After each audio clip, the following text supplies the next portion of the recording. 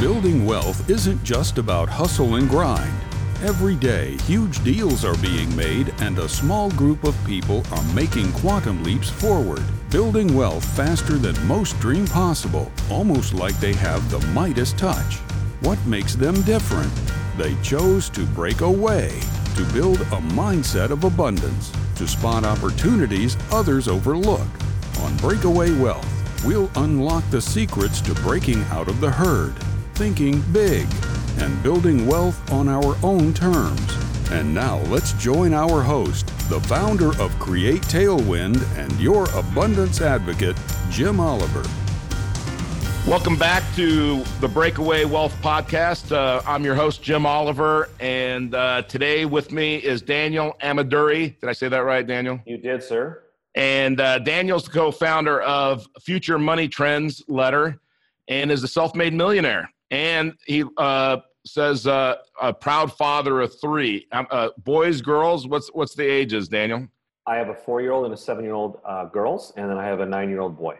Awesome. That's great ages. You know, I'm on my third wave. I have 30, 29, 20, and a 10-year-old granddaughter that lives with me. So I figure after 3 waves, I'm getting to be a better parent at 53 years old. So Daniel, tell me just a little bit about your upbringing, how you got interested in money, your business. I understand that you've always had success. You've never had any failures or any setbacks? Well, I've had a lot of setbacks, but I was always fascinated with money as a kid. I loved taking a clean sheet of paper and then allocating where my savings was going to go or where my income would go. And would get in trouble. 5 years old, I got in trouble because I had dragged a lot of the stuff out of our garage and I was selling stuff without anybody's permission on a Saturday morning. I got in trouble at school for selling pencils for 9 cents because the teacher was selling his for 10. And then it ultimately led to me buying into my first business at 16, buying my first stocks at 17 under my dad's name, and then ultimately buying my first rental property at 18. And fortunately, which was nice, I did have a lot of success early on, but it ultimately leads to a massive blow up because when you're young and successful and you're not making enough mistakes, you tend to be overly confident. And that's what happened to me. Wow. And so that was back in the 2008 time period? Yeah. So, I was knocking on doors, buying foreclosures in 2007 in California. Yep. And I was smart enough to see that there was something bad happening, coming. And I did a YouTube channel. That's how kind of Future Money Trends I'm starting. And I predicted, 6 months before, AIG, Lehman Brothers, all these things going to happen because I saw the stack of notice of defaults getting bigger and bigger. But because of the success I had, I was thinking I was smart and I was not realizing I was in a bubble. And you can imagine what it would do to somebody. You buy a Southern California property, your first one at 18 years old when it's the year 2000. By 2006, you're kind of thinking you're pretty smart and not realizing you were in a parabolic bubble, the biggest one in 100 years in real estate. And so anyway, leads to me completely scorched earth on my life financially, foreclosures, short sales, people squatting in homes and not even able to do anything about it because they didn't have any resources or money left, and owing relatives money. And by 2008, end of 2008, early 2009, my wife and I were sitting in a bankruptcy attorney's office. We never filed bankruptcy, but that's how bad it was. It got ugly. All right. So then you get kicked in the teeth, and what was it inside of you, or what emotions or mental just focus came out of that? And how did you turn it around? And what I love about your story is it didn't take forever. And sometimes I get people that might be in their 60s and they're thinking, well, it's too late for me, or, I'm in their 50s, it's too late for me to break away. But you did it very quickly. So tell me about that. So since I was young, I had always felt that I was destined that wealth was going to happen, not for materialistic sake. I've never desired to be this materialistic king. I just liked the idea of being free. I hated the idea of having to work for somebody else. So I'll be honest with you. I went into a deep depression in 2009 and I gave up. And it's shocking for me to even say that because I just do not give up. And I gave up. And without my wife, I don't know what would have happened to me. I threw in the towel. went and got a job at a grocery store, thinking the economy was in depression, never going to do real estate again. And I went in and I started working at nights at a grocery store and totally let go of entrepreneurship and investing for several months. And luckily I had started the hobby as a YouTube channel because I was still doing those videos every Friday, which would keep me tied into my original passion. And over time, it was my wife's desire and my wife's passion and her encouragement that got me to at least dust myself off and get up. And it's funny, when I finally did get up, I still was all messed up because my goal was not even to get wealthy anymore. My goal was to just not be poor. So it was it came from a scarcity mindset that, look, I just don't want to be poor. And that was, but little did I know, now going back in hindsight, I realized what I had actually done was actually not dumb. It was actually quite smart. What I did was I made a very easy, achievable first step. And it was followed by a second step and a third step that ultimately leads me to where I am today. That's awesome. I mean, one thing that you say that, and I had a lot of friends that were in real estate in that same time frame.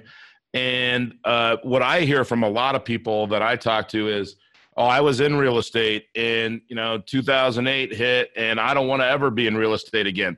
But what you just said there is probably one of the traits that is the reason that you are so successful and that it hasn't taken you a long time to do it, is you didn't say, I don't want to be in real estate. You just readjusted, changed your thinking. And even when that scarcity thinking crept in, you didn't let it stay there. Just like in the book, As a Man Thinketh, I mean, we're going to get negative thoughts, but we can't let them stay there. And, I think that's awesome. And so now, I mean, you're a multimillionaire, financially free. Your money's working for you, not you working for money, right? Yes. It took a long time to do it. At least in my mind, it took a long time, right? But it was relatively short as far as my age. And, from basically dusting ourselves off to 2012, I had those initial steps. Like my mind, I was like, I want to pay off the house and have the passive income pay for everything. And by 2012, check. Then I was like, okay, I want to be a millionaire. That happened relatively short after that. And then, you're kind of like just making your goals and you'd be surprised if once you're focused on something, how it can happen. Now, my wife, we did crazy things though to save money. I'm not going to lie. I'm not one of those people where I'm like, spend your way to wealth. Right. We slashed our way to wealth. We slashed our way to a great foundation, which allowed us to build on that. And even in times of great wealth, my wife and I always say our lifestyle has lagged our income by 2 years. So even as a millionaire, I was driving a 2003 Nissan Altima. It took to probably get to the north of $5 million range before I went out and bought my Escalade that I love. That's right. So what's interesting about that, Northcote Parkinson, he has the Parkinson's Laws. I don't know if you've ever read that book, but he says that expenses rise to equal income, right? And in Nelson Nash's book, Becoming Your Own Banker, Nelson says, if you can't beat Parkinson's laws, you might as well dig a hole and jump in. And so that's another thing that stands out to me, Daniel, is that you did beat Parkinson's laws because you said, hey, we're going to make sure we live below our means and so that we can get ahead. And, books like The Richest Man in Babylon, and I mean, they all give you that advice to do that. But most people in our society can't do that. That's why they stay part of the herd. That's why they don't understand money, and they, and they live their whole lives like that in what we call the reassuring lie. Sure. So when you think about money, obviously you knew about money when you were young. Undercutting the teacher for a penny on the pencils, and hey, you were figuring out, hey, how am I going to make money? Who taught you that? What did were your parents entrepreneurs, or were they W-2 employees, or? My mother was a stay-at-home mom. My father was a W-2 employee. I don't know where the entrepreneur spirit came from me. My father taught me the discipline of not spending more than you earn and saving money. That definitely came from my dad. I came across a mentor at the age of 13, a very wealthy real estate investor and business owner. And he really helped as far as a personal guide into my 20s. And then the biggest influence on my life, though, was Robert Kiyosaki's book. It was called Want to Be Rich and Happy, Don't Go to School. And of course, as a 13-year-old boy, I was like, oh my God, this is crazy. So I bought that book. Yeah. And then I want to say like 2 years later, he came out with Rich Dad, Poor Dad. And of course, read that book and Cash Flow Quadrant. And actually I'm thrilled. I actually got to speak to Robert Kiyosaki for the first time about 2 months ago. And I was awesome. able to tell him all of this. You know, I love Kiyosaki's books. Probably, I think it's still the latest one, How the Rich Get Richer, is great. Second Chance. I love Second Chance. Sometimes people don't read Second Chance because they think, well, in my 30s, I don't need a second chance. I just need my first chance. Well, read the book, because that's not really the message. But it's, Kiyosaki. I love when the Wall Street people, rip Kiyosaki, because he's just breaking away from Wall Street. He doesn't want anything. He understands that game is rigged, but, so that's awesome that you got to talk to him. So, a lot of times we have mentors and we have people that teach us things that we never meet, right? I mean, Robert Kiyosaki would have had this impact on your life, whether you talk to him or not. Tony Robbins. I mean, there's a lot of people that I could say that have impacted my life that, I probably never will talk to, but they've really helped. But if you were going to give somebody advice who said, okay, in the next 3 to 7 years, I want to make a huge impact on my wealth, what advice would that be? Only buy something that sends you a check. Just try doing that for a year.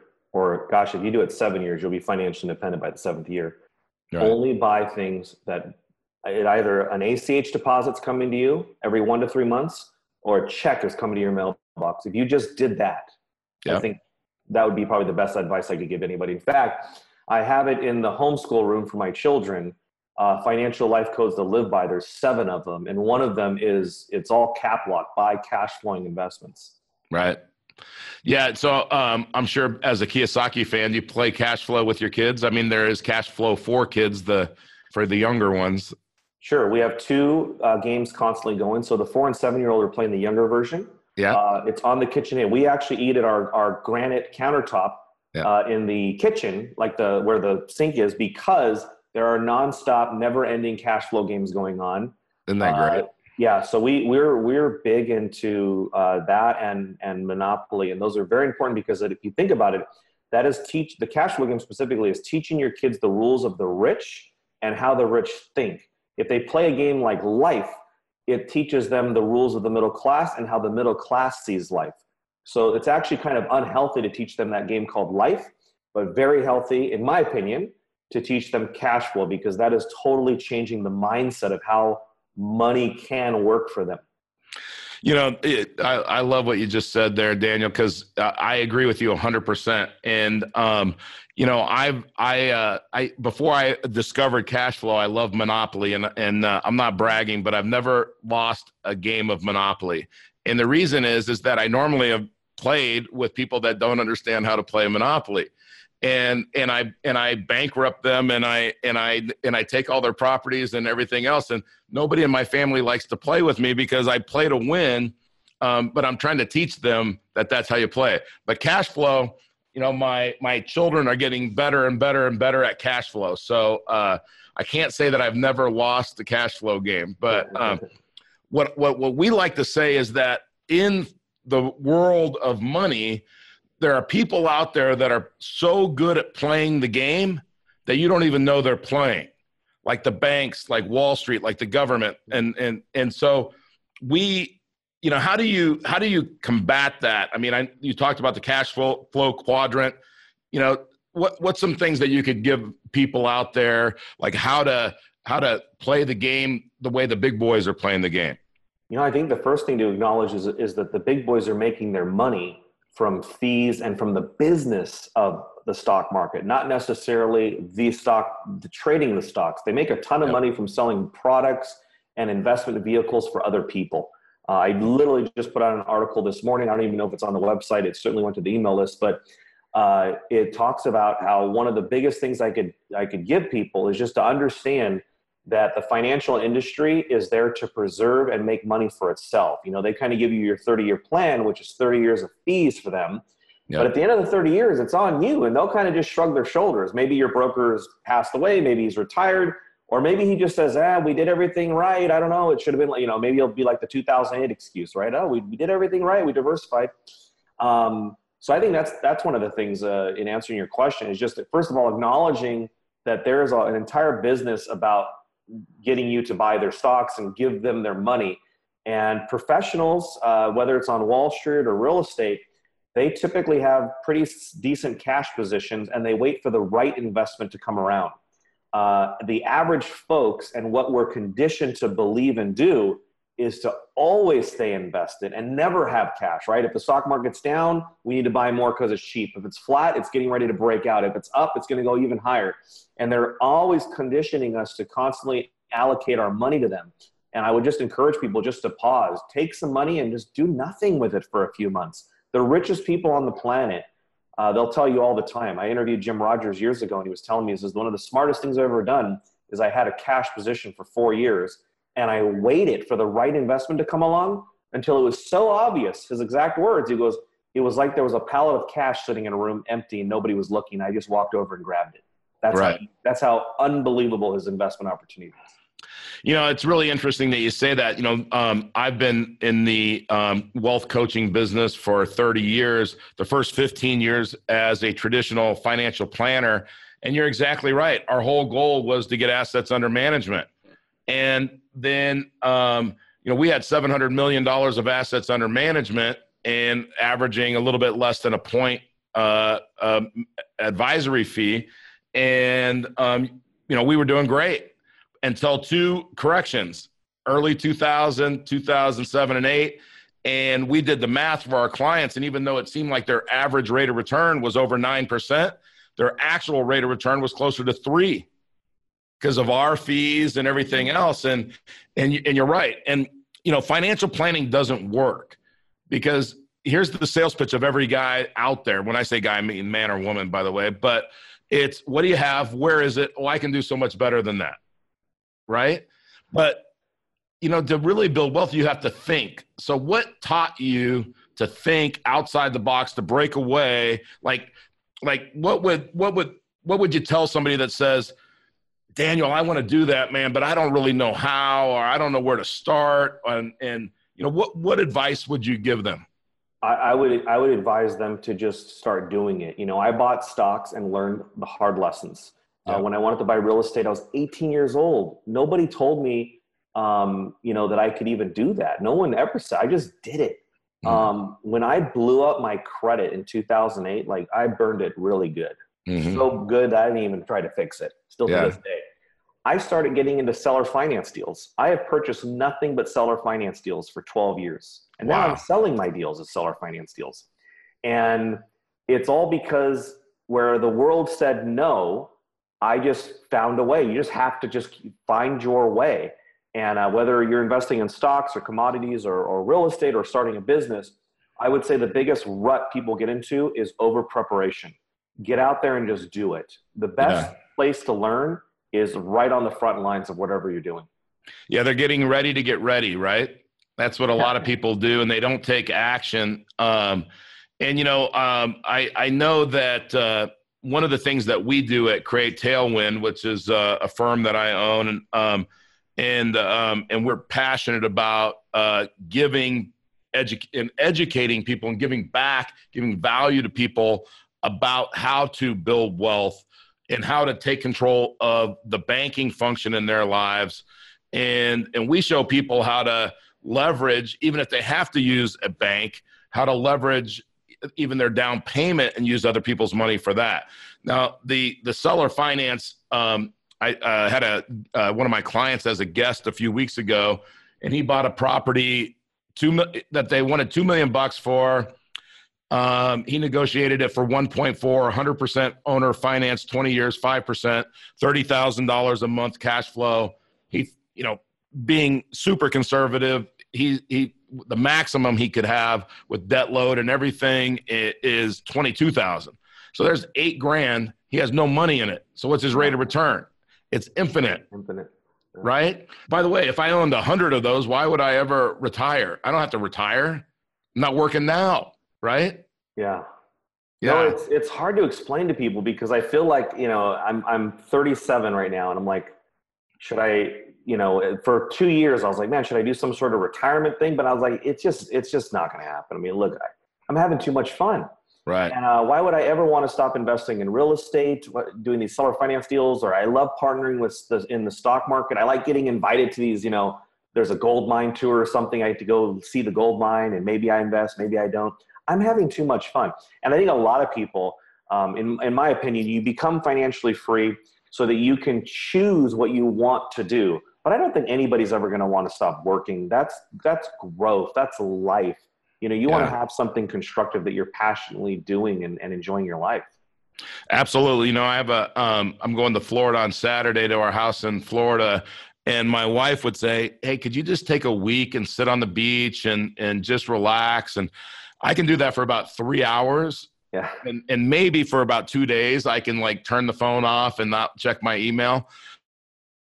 But I get bored after just a couple of days, and I'm looking for something to do. So I'm 53. I can't imagine, stopping at 63 or 73 or even 83 because, it's fun. Like you said, if you're having fun, if we were professional golfers, we'd never want to retire because we'd be having fun if we loved to play golf, right? Sure. I mean, look at Warren Buffett and Charlie Munger. They're having a blast. Or Tony Robbins. Tony Robbins has created extraordinary wealth owning businesses and being an investor, but he's not a business owner or not a business operator, and he's not a professional investor. His life passion is the coaching and the seminars that he does. That's what he lives and breathes for. But in the meantime, he's got all these other things that do quite extraordinary for him, where he's able to maintain his lifestyle, but really do his passion. I'm sure he makes a lot of money off coaching now, but if anybody knows his story, I mean, there are times where he would sell a $700,000 seminar and it would cost him $1 million. He was losing money doing his seminars. Right. And luckily he's still around and he's able to do these amazing conferences that he hosts. But it goes to that point where you become financially free, you focus on it, not listening to Wall Street because that's not going to happen, but really focusing, consciously doing it. And it's so that you can do what you want to do, not so that you can just go sit on the beach, which you could if you want, but I doubt you're going to want to do that for very long. Absolutely. So, Daniel, you said in part of your bio, you act like the bank. Now, there are a lot of people out there. You could call it infinite banking, privatized banking. There's a lot of things out there. But just in general, just that behavior, what do you mean by that, act like the bank? If you think about it, you want to mimic the wealthy, mimic the rich. When I wanted to be a great publisher, I started mimicking the publishers that I liked or writers. And same thing with investors. When I want to be a great investor, I started mimicking those investors. But in general, people are not mimicking the banks. They're buying a home and calling it an asset if it has a huge liability. And meanwhile, the bank, that mortgage is in their asset column. So when I say thinking like the bank, not only am I talking about the whole life and infinite banking concepts by Nelson Nash, but I'm also talking about buying things that yield. Banks don't really speculate. You're not going to find banks buying, homes because they think they're going to go up. Banks buy assets that cash flow. So whether you're buying notes or bonds or a dividend-paying stock or a business, banks and the world's richest, they buy things that make them money. It's as simple as that. I think that's a great point. Also what we tell people is that infinite banking isn't about a product. It's about your behavior. It's about how you act and how you think. And, when you look at a bank, when we do kind of an overview for people of what we do at Create Tailwind, is we ask people is when you deposit money in the bank, is that an asset or a liability of the bank? 99% of the people say it's an asset, which is wrong, right? They take your money and loan it to somebody. The loan is the asset. Yeah. The other thing that we ask them is when you make your mortgage payment every month, what does the bank do with that money? And you know what they sometimes say? They invest it. And we say, no, a bank doesn't invest money. They loan it out. Yeah. Right? They loan it out.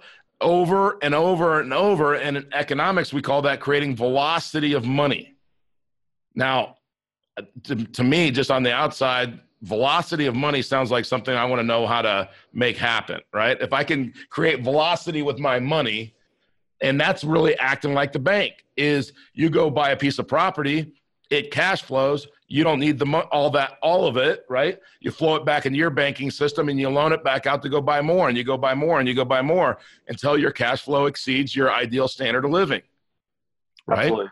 I'm a huge believer. Any listener, I mean, man, they have to call you immediately to set this up. Just let you guys know, I have 16 of those policies, and my kids all have 2 each. That's I'm awesome. a huge believer in what you're just talking about right now. That's awesome. Well, I mean, obviously your attitude and your not listening to the noise of Wall Street and the noise of the world made a huge difference. What are some books that you would recommend? Obviously you're a Tony Robbins fan, a Robert Kiyosaki fan, but what are 1, 2, or 3 books that you would just say is essential reading to break away?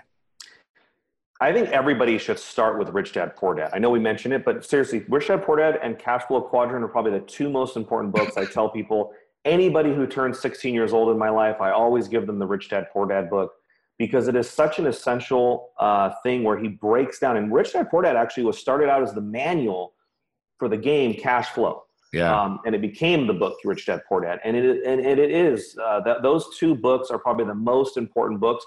And then from there, if you want to be a great real estate investor or a stock investor, there are different books in each topic. But in general, I would encourage people to really focus on attending conferences and seminars, not necessarily because you're going to get so much information out of the guru or you want to be pitched something, because a lot of them are pitchathons, because you want to be around the people that go to those conferences. Right. When you think about your own life, most of your friends, if not all, most of your family, if not all, they're not going to follow you on this path. They're not going to make a single sacrifice. They're not going to change anything. They're just no intentions. They're not going to do it. So you want to surround yourself with those like-minded people, which is one of the reasons why I love the Tony Robbins organization, because you're in a room full of people who want to break out, who want to better their lives. That alone is worth the cost of admission. Just being around a bunch of people who are like, screw the status quo, I want more out of life. Right. Man, that is worth $5,000 just to be around those people for 4 days. You're right. And the relationships that you develop there, not like you said, not going there to try to pitch what you're doing or anything else, but just the friendships that you make. And when you go at it as a go-giver, like from the book Go Giver, right? And you say, what can I do to help that person, right?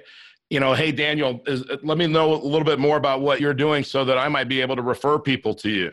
Yeah. Is when you get into a room of people that are trying to make an impact, and then you are there with just an open mind and an attitude of abundance, like, hey, I'll share with you everything that I'm doing, because you're going to come back to me with something that I didn't think of, and our creative power is going to just expand.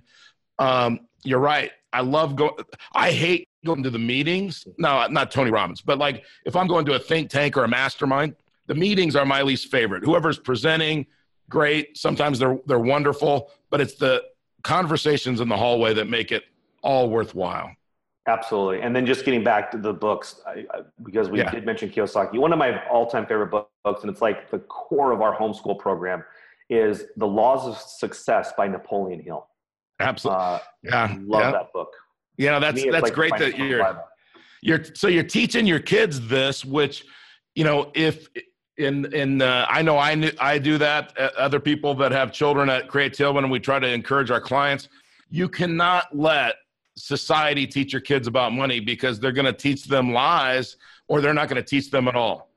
And go ahead. Yeah. I was just going to say, you came from the middle class, I'm assuming? I grew up in Inglewood, California, if you're familiar with Inglewood. So middle class. I know Inglewood. Steps up. Yeah. Yeah. Okay. Most of us listening to this either came from the middle class or might be in the middle class now. I don't know. When you talked about the kids, it's so important. Why would I want my kids to go through the same struggles that I just went through? I want to hand them the baton of knowledge and say, so when you talk about teaching the kids, man, I would hate for the kids to have to go through the same thinking that I had to break free from. So they're not even going there. I mean, I'll be honest, they're scared to death of the rat race. Right. Well, and you know what? They should be, because that is not where you want to be. And I'll tell you one of the impacts for me when I was little is when I was 13, I worked in a casket factory swinging a hammer. And the guy that owned the casket company, it was for hardware on caskets. His name was Dwayne McIntyre. He lived in Palos Verdes. I lived in Inglewood. And I thought, what does he know that I don't know? Or what does he know that my parents don't know? And that's where my passion came to say, well, I got to find out. And kind of started that lifelong study of money. But we're all motivated, like Tony Robbins says, by pain or pleasure, and pain's the stronger motivator. In 2008, you were kicked in the teeth, down for the count, and you, even like you said, felt like you were down for the count, and you fought back. And that's really impressive and really cool. And man, I really appreciate your time and your sharing all of this. And what if people want to know more about what you offer and how you help guide? And one of the things I love is the first thing that you say is that you want to create value for people and give back. So tell me, how can people know more about what you do and what you can help them with? If you guys go to futuremoneytrends.com, each week I share something called the Weekly Wealth Digest, and it's usually something my wife and I went through and learned, or it's something that I've recently learned or experienced. And I like to share real life situations as well as the thing that I'm actively buying. So if I'm buying a property that's got a foundation problem, I like to share things because a lot of times maybe you're not going to do the same thing I'm going to do, but it might inspire or give you the idea. So we send about 2 emails a week. Again, it's free. There are advertisements on the website, so that's how it's monetized. But if you go to futuremoneytrends.com, you can subscribe for free to the Weekly Wealth Digest. Awesome. And the book's coming out when? Should come out in the next 30 to 45 days here. We're pretty much buttoning up the end of it here. Awesome. Well, when that book comes out, I want to buy a bunch of copies, and I'll give them out to our listeners. I'll mention it in a future podcast, because I like to give something away. And so it's just you're gonna have to, if you're in the audience and you really want that book, which I want to read your book, is you're gonna have to be patient for another 30 to 45 days, and as soon as it becomes available, Create Tailwind will buy some books and we'll give them away in some kind of offer.